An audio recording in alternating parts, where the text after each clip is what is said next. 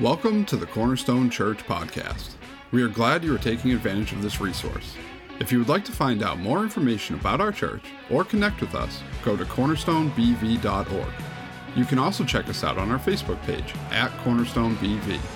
We hope that the message today impacts your life and draws you closer in your walk with Christ. Good morning, everybody. I mentioned this last night, so I'm going to mention it this morning. I really enjoy this song because I enjoy the history of the background of that. John Newton wrote most of that song that we saw, Amazing Grace, and he wrote it almost as an autobiographical, his own testimony of how he'd come to faith. However, he had a poet, an English poet, who was living with him at the time called William Cowper, and Cowper was just given to terrible bouts of depression. In fact, he wrote the hymn, or the lyrics, God's Mysterious Ways, or something like that. You probably know it. And so Newton wrote that song to alleviate Cowper's depression when he was living with him at the time. Just to say, songs can heal us. If we open ourselves up to God, the Spirit of God can heal us through music. Isn't that amazing? Amazing Grace. Okay, enough said. All right, last week, Pastor Jamie introduced a short series that we're going to look at. It's called Word, and it's all about how we are going to make disciples here at the church. So the first is worship, outreach, relationships, discipleship. And this is really the way that we want to fulfill the Great Commission. So today, my responsibility is to talk about discipleship. So we're getting things out of order, but that's okay. We can live with it, right? We're going to look at a number of scriptures. I'm not going to tell you, right away, but I just want to give you an idea of how my wife and I experienced discipleship when we were first converts. First of all, when I heard the word disciple, I had no idea what that meant. None whatsoever. But I heard everybody talking about how they were into discipleship. So I figured this was a good thing. We better get into discipleship. The problem was we didn't know how. Well, I remember when discipleship got very serious in our house. I went to church one morning. Nita stayed home. She was ill with the flu. And the sermon was about tithing.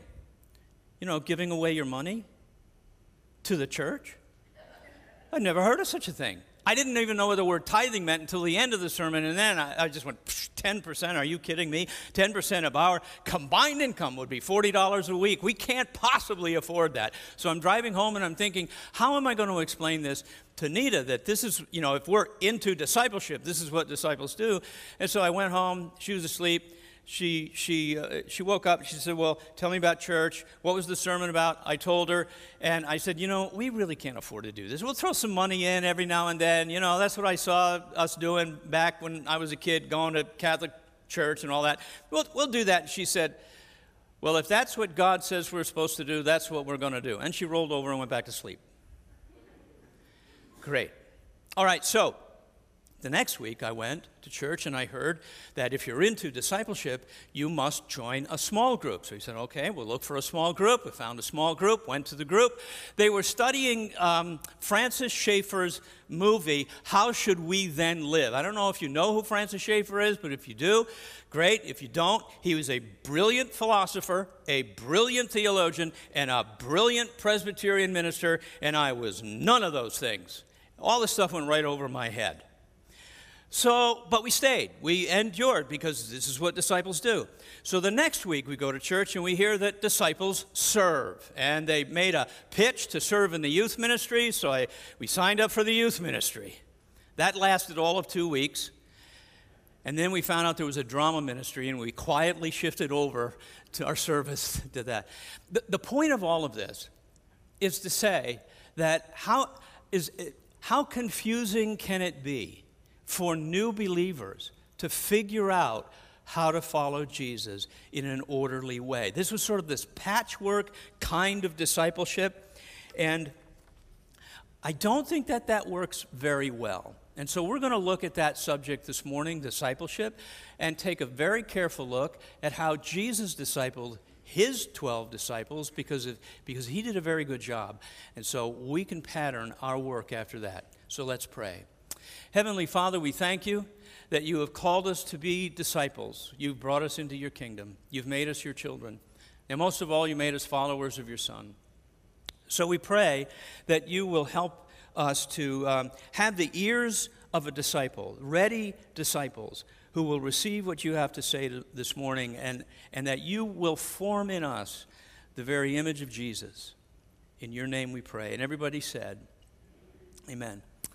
Before his ascension, Jesus gave instructions to the church about the mission of the church, and every gospel-centered church has this mission. It's Matthew 28:18, and it says, Jesus came and told his disciples, I have been given all authority in heaven and earth, and therefore go, actually more literally, as you are going, in other words, just going about your life, make disciples of all nations, baptizing them in the name of the Father and the Son and the Holy Spirit. Teach these disciples to obey all the commands I have given you, and be sure of this, I am with you always, even to the end of the age.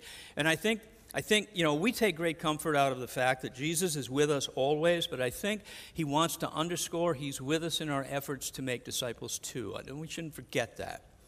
So all gospel-centered churches exist with this same purpose, to obey Jesus by making disciples who obey Jesus. And in Jesus' mind, if we're reading this right, in his mind, discipleship is not just one aspect of what the church does, it is what the church does. It's central to what the church does. And so that means from the worship service to the tech team to the nursery, even to the refreshments that are served between the services, they all must align with this purpose of making disciples. So let's begin with a definition of discipleship. Discipleship is the process of transforming unbelievers into worshipers of God the Father who mature as followers of Jesus Christ, identifying with him in every way under the transformative power of the Holy Spirit. Let me read it again.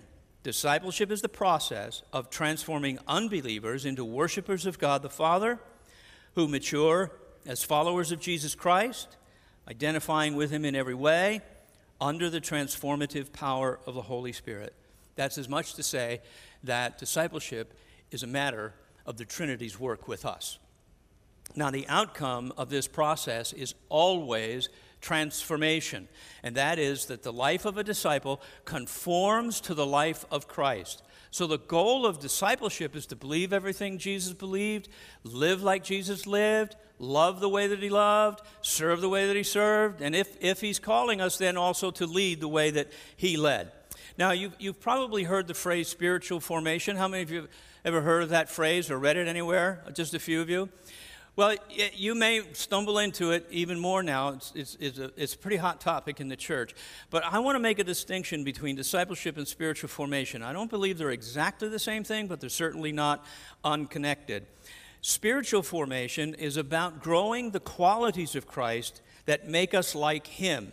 And discipleship is the process by which that happens. That's the only distinction that I would make here. Paul said to the Galatian church, for example, he said, I am laboring until Christ is formed in you. And I think that's what he meant by spiritual formation. So when it comes to figuring out the best methods for disciple making, we can't do any better than the way Jesus did it. I mean, he is the excellent the ultimate disciple maker. So if we can see what he's done to train his 12 men before he released them into the world as apostles, then we can evaluate our own progress in growth as well as learn how to make disciples of other people. Now, it took Jesus for 3 years, about 3 years, to get his disciples ready to turn the world upside down, which we see in the book of Acts. And he transformed the lives of these 12 men in a four-phase strategy. First, he started with their calling or recruiting them. Secondly, he taught them. That took up most of the time of his discipleship with them. Third, there was a critical point in their training when he equipped them for ministry. And then fourth, before he sent them out, he said, remain in me, endure to the end. So we're going to look at all four of those phases, see what Jesus was doing in them, try and give them a brief definition, and then at the end of the sermon, show you ways that we at Cornerstone are trying to accomplish that very thing when it comes to making disciples. So the first step is calling, and we see Jesus here in John 1, 35 to 39, recruiting his disciples. So let's look at that passage. Verse 35 says, the next day again, now keep that in mind because of the backstory here, but the next day again, John the Baptist was standing with two of his disciples, and he looked at Jesus as he walked by, and he said, behold the Lamb of God. The two disciples heard him say this, and they followed Jesus. Jesus turned, and he saw them following, and he said to them, what are you seeking? And they said to him, Rabbi, which means teacher, where are you staying? And he said to them, come, and you'll see. And so they came, and they saw where he was staying, and they stayed with him that day, for it was about the 10th hour. Now, notice where Jesus is doing his recruiting of disciples. It's not in the temple. It's out in the marketplace, out where the harvest fields are. Jesus doesn't look for his recruits in religious places. He looks for his recruits in the marketplaces where we're just living our daily lives. You know, in his day, it was fishing and trading, and as in Matthew's case, collecting taxes. So we can see here from this that discipleship actually begins before conversion. It's sort of a come and taste, come and see, taste and see that the Lord is good kind of invitation. Now, Jesus' first two disciples that are mentioned here were recruited from John the Baptist's disciples. Now, here's the backstory. The day before this took place, the exact same thing happened. Jesus, that day before, was walking toward John the Baptist, and John pointed him out and said, there is the Lamb of God who takes away the sins of the world. Now, these men knew what lambs were all about. They knew all of the theology. They knew that lambs had to be sacrificed in order to forgive sins in the temple. They understood all of that stuff. So when John says, there's the Lamb of God, why didn't they just rush over there and talk to him? I think they were a bit confused. Jesus is not a lamb. He's a man. And I think they had to step back for a minute and really think about this. The Lamb of God. What does that mean? I think they went home that night and they were talking about it maybe with their family, their wives, maybe among each other. And so the next day, the same thing happens, only this time they respond, right? They go right over to Jesus. And Jesus says, what are you guys looking for? And they ask him the most profound theological question anyone can ever ask in all the world. Where do you live? What? Why ask that question? Well, it's not really a mystery, is it? I mean, if you've had children, smaller children, 8, 9, whatever, and they have their friends come over to your house for the first time, what is it that your child asks your friend to go do? Anybody? This is the interactive portion. What? Yeah. You want to come over and see my room? Right? You want to see my room? Why? Because everything about them is represented in that room. The toys are there, the wall hangings are there, the clothes, everything screams my child. Listen, if you invite me over to your house and you have a bookshelf of any substance whatsoever, and I'm not following you into the kitchen, look for me at the bookshelf. I want to see what you're reading. I'm just curious because it tells me a lot about who people are. And that's why they were asking. So they spent the whole day with Jesus. We have no idea what they said, what the conversation was. But Jesus' goal here was to heighten their curiosity about who he was and what he came to do. And so, for example, a few days later, perhaps, Jesus invites his few disciples to a wedding at Cana. You remember the story, right? It's a week-long celebration. Jesus' mother comes to him at the end of the week and says, the master of the feast, he's run out of wine. Son, you have to do something. Wouldn't you love to be able to go to Jesus and say, fill up my cupboard, Lord? Well, I guess we do, don't we? And he says very respectfully to her, this is not my time. She walks away, but evidently it was the Father's time, and boom, Jesus changes the water into wine. Now, if you were there, what do you think you'd be thinking? who is this guy? What is he about? You know, that's the number one question in the first 4 chapters of the book of Mark. Who is this man? Jesus is ratcheting up the curiosity of people who are following him so they would ask the question, who is he? Because he's going to answer in a way they never expected. He is the Messiah, but he wants to fill in the details of who he is. And so I would define this phase as an introduction to the worthiness of Jesus Christ. It's an invitation to discover him as the only fulfillment of the soul's search for something greater than itself. The goal in this particular phase, of course, is conversion. And that is that an interested unbeliever moves from doubter to disciple. That's what happened to Nathanael. Nathanael was met by Philip. Philip says, hey, I think we found the Messiah. Why don't you come and see what this guy is all about? And Nathanael says, well, where did he come from? And Philip says, well, from Nazareth. And Nathanael's immediate skeptical response is, can anything good come out of Nazareth? It's like saying, can anything good come out of Poughkeepsie? So he goes and he meets Jesus. They have a bit of an interchange. And immediately Nathanael says, you are the Son of God. You are the King of Israel. Now, that just happened because of a brief interchange. But Jesus moved him from skeptic and doubter to disciple in a brief conversation. Making disciples starts with inviting our interested, unbelieving friends and family and children to hang out with us and hear everything about Jesus. That's what I mean by an interested unbeliever, a person who may be shy about opening up to the claims of the gospel. They sort of have the want to, but they're a little hesitant and they don't really know what's going on. They're afraid to ask. And like in my case, I was afraid to look stupid, like I should know these things.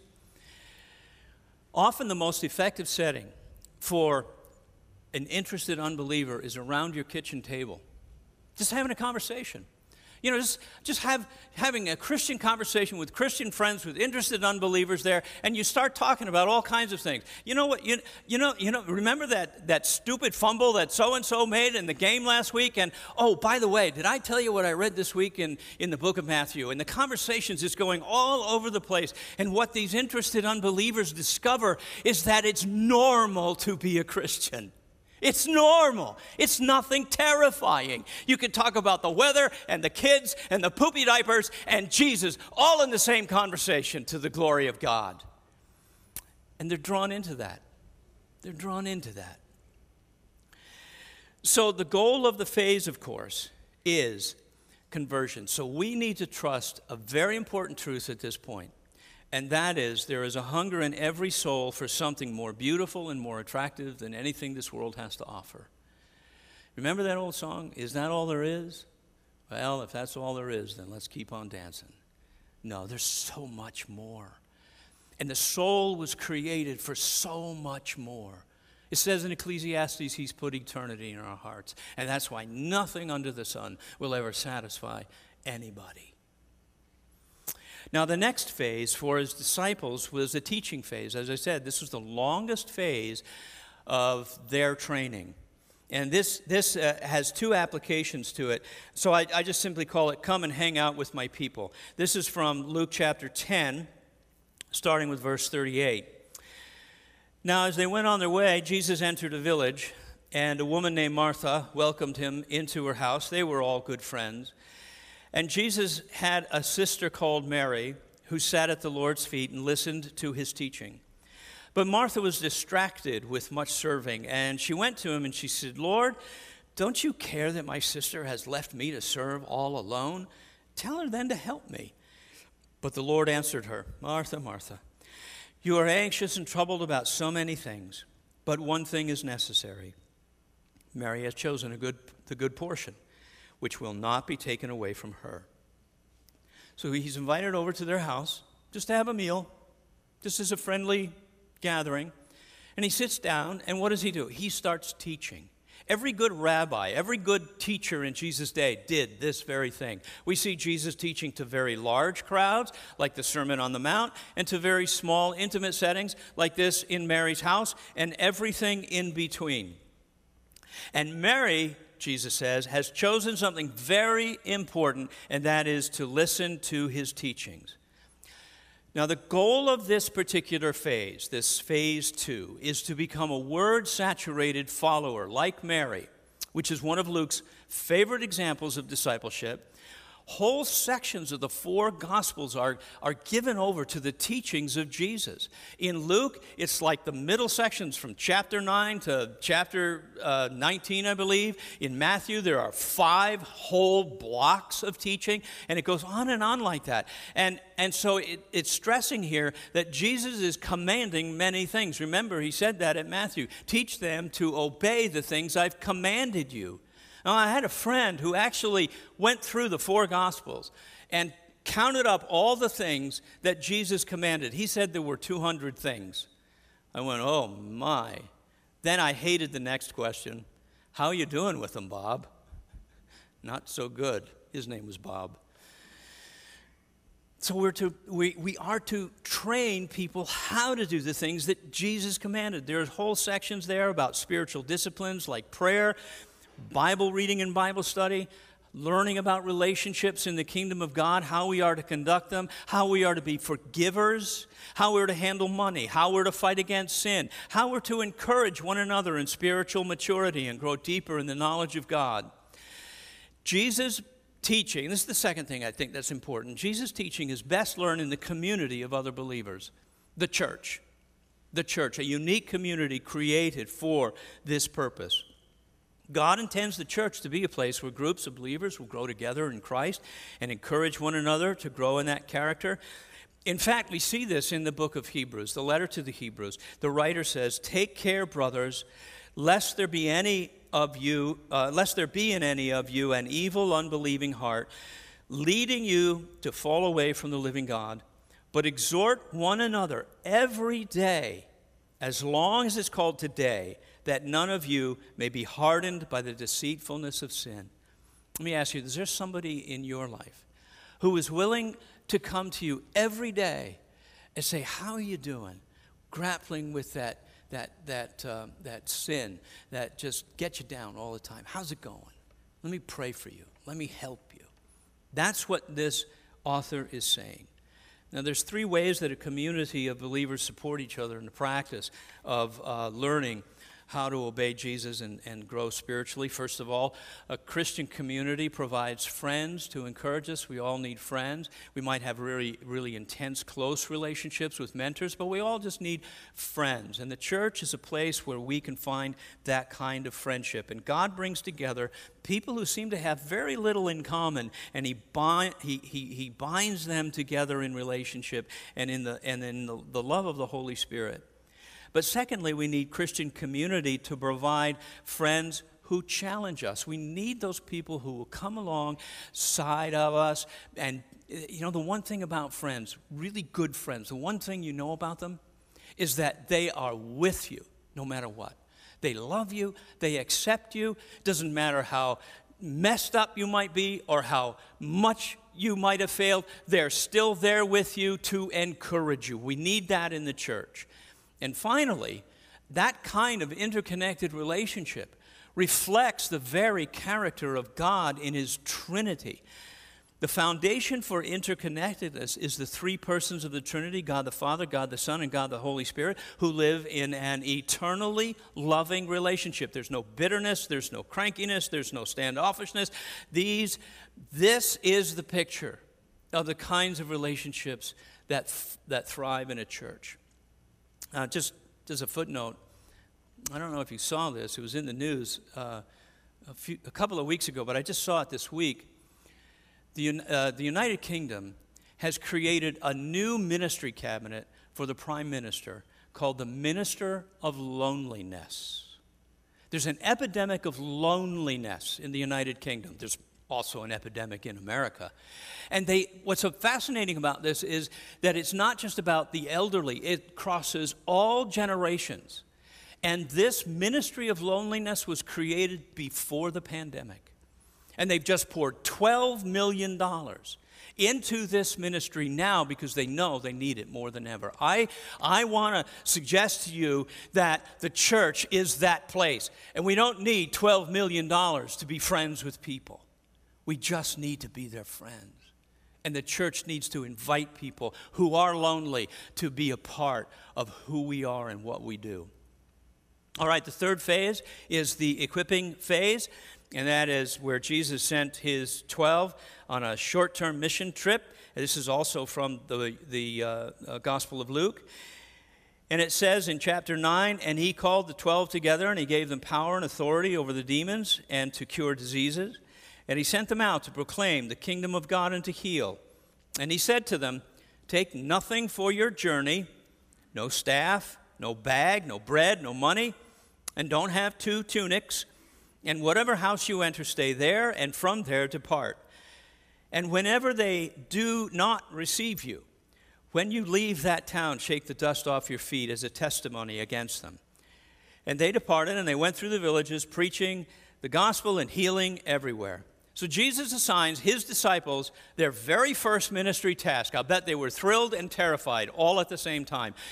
Doing something and serving the kingdom of God or serving the church will definitely move you out of your comfort zone. And these guys, I'm sure that they were really just excited, and they said, come on, Philip, let's you and me go to Samaria. They took 2 steps and said, no, wait, let's not. That was kind of a scary thing. I am sure they were thrilled. I'm sure they had plenty of wonderful experiences. But what's going on in this phase is Jesus giving them a taste of gospel ministry by joining God's redemptive mission in the world. He wants to reconcile people to himself.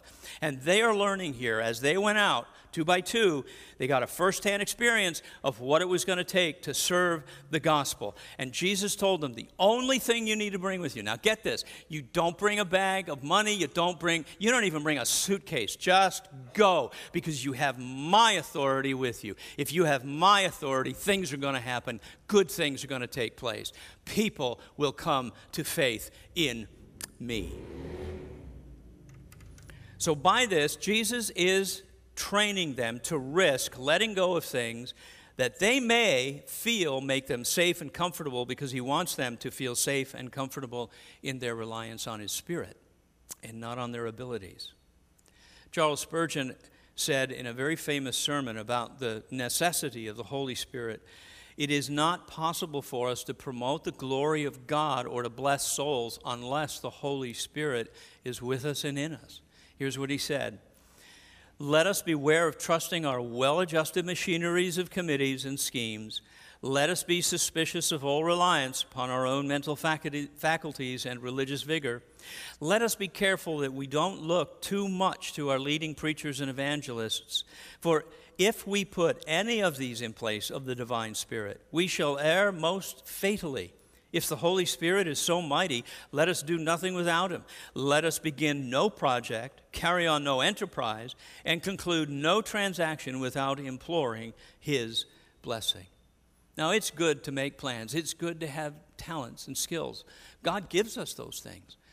But that's not all we need. We need the presence of the Spirit. Because of the Spirit's equipping in the church, no church leaders, no elders should ever bemoan what we don't have. No church leaders, no ministry leaders should ever say, you know, if I only had blank, we'd get better. The equipping of the Spirit is ours just as much today as it was when Jesus gave it to his disciples then in Luke. It isn't about our money or the lack of it. It's about the empowerment of the Spirit working through us. One of my favorite reminders of this, I actually saw it up on a wall of a church in our city, and it said, not by might, not by power, but by my Spirit, says the Lord. And there it is. There's everything you need to know about what it takes to carry on any kind of ministry whatsoever, no matter how large or small. Now, I am convinced that regardless of the size of a church, everything that a church needs to fulfill the Great Commission and the Great Commandment is already present in that church. I've been in churches where there were 3,500 people, and we were able to do a lot of stuff. And I've been in churches as small as 25 people on a good Sunday, and we were still able to do a lot of good stuff. It isn't the size, it isn't the power of the church, it isn't the stuff that we have, it is the presence of the Spirit with us. That's what we're equipped for with ministry. Now, the final phase is the endurance phase, or the training to endure. We'll see this in John chapter 15, verses 4 and 5. But I just want to say two things. Jesus said some remarkably straightforward, convicting, and challenging things when he said about following him as a disciple. One of the things he said was, unless you pick up your cross, you cannot be my disciple. Unless you renounce everything, you cannot be my disciple. Unless you endure to the end, you cannot be my disciple. That should settle in us how serious the call to discipleship is, but also raise a question. How am I going to do that? How am I going to pick up a cross, right? That means self-denial. That means not getting my way. How am I going to renounce everything? At one point, Jesus, remember, he said, unless you hate your mother and your father and your brothers and everything, you cannot be my disciples. What in the world is he calling us to? And unless I endure to the end, how many people do you know? They start out really well, they're going really good, and then off the ramp they go. Endure to the end. You cannot be my disciple. How are we going to do that? Jesus tells us in John 15, verses 4 and 5. The whole paragraph really, but I'll just read these two verses. Remain or abide in me as I in you. As the branch cannot bear fruit by itself unless it abides in the vine, neither can you unless you abide in me. I am the vine. You are the branches. Whoever abides in me and I in him, he it is that bears much fruit. For apart from me, you can do nothing. Apart from me, you can't endure to the end. Apart from me, you cannot pick up your cross. Apart from me, you cannot be my disciple. This is what Jesus is getting at. We are rooted in him. It is his power. As I was walking out last night, a friend of mine said, that was really interesting. He said that vine thing, he says, you got to be really careful about where your branch is attached to what vine. And I went, oh, that's a really good thought. I told him I would bring it up so that you know what he said. You don't want to attach yourself to a vine that's false gospel, false teaching, corrupt, health and wealth. You don't want to attach yourself there because that's a false vine. So we remain. Jesus intended this final phase to be lifetime discipleship. However long we have from whenever we began, it's being a disciple all the way to the end. And the interesting thing about this particular phase is that it circles back around to all those things that Jesus taught and learning them again, learning them afresh, committing to them once again in fresh new ways, seeing the development because of all of that along the way. We continue to deepen our roots in the life of Christ and serve the way that he served. And as we do that, joy in our lives deepens. Our spiritual affections for Jesus and our abilities all increase, and the Scripture becomes more firm, and we become progressively more like Jesus. As John said it, we decrease as Christ increases in us. Now, the big difference in this final phase is that we become disciple makers. We're disciples. Disciple makers must be disciples. But we become the mentors to other believers who are along for the journey. We help them along the way. We want to help them, in fact, become disciple makers themselves, so that the whole of the kingdom of God continues to increase.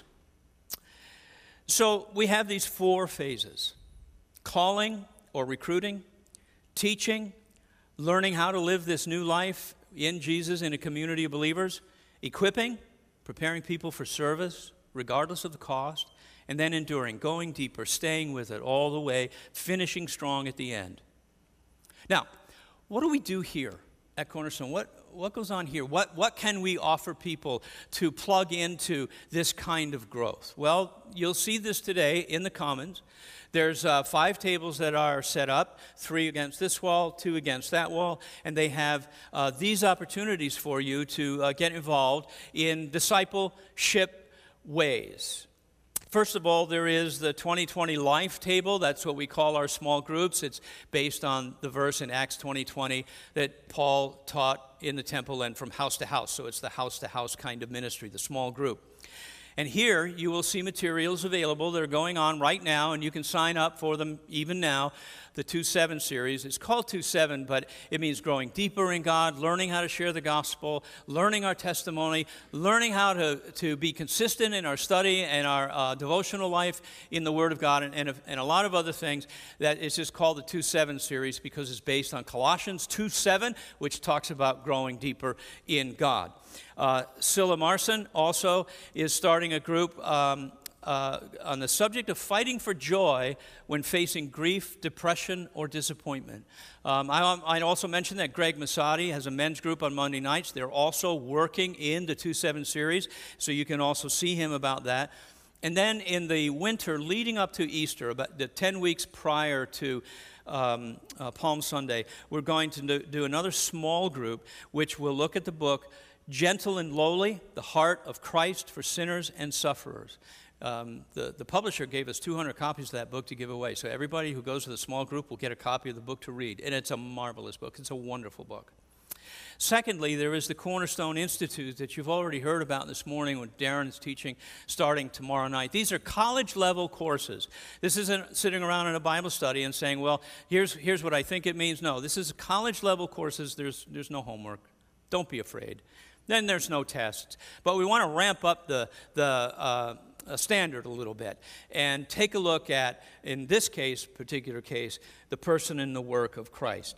And in the winter, Darren will be teaching on the doctrine of humanity, how God has made us in His image, and how we fell into sin. And then, we'll get to the rescue from sin as well, eventually, as we work through all of these major doctrines of the church.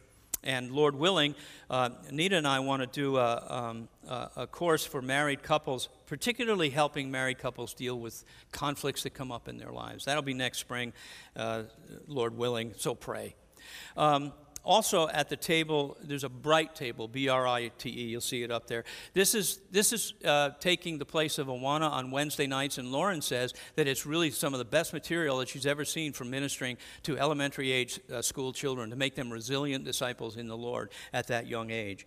And there is the youth ministry table where you can see some people who are interested in coming alongside. Parents of teens especially. Youth ministry used to be all about fun and games. We found out that didn't work. Let's train them. And so there is that opportunity as well. And finally, there's one more. We're calling it Phase 1, and it is ministry training. What we want to do is to train everybody who wants to serve in any ministry of the church, just the foundations. What does it take to serve? It's a five-week course that we're going to have on Sunday mornings between services. The first people to go through it will be the elders, which starts in a few weeks, and then the staff will be next, and then the elders will start teaching this for everybody who's involved in a ministry, just to get our feet on solid ground. This is what it means to serve. This is what Jesus expects of us. He expects us to be humble people. He expects us to know and understand how the gospel saves and continues to save believers all the way to the end, and so on. So there's a number of very important lessons in there. Now, you would think, it'd be great if we could just have this systematic way of teaching discipleship. It would just be wonderful, like you go to first grade and you learn, well, I'm aging, I'm showing my age now, C-spot run and all of that stuff. I'm sure they're into nuclear science now at first grade, I'm sure of it. But you know what I mean.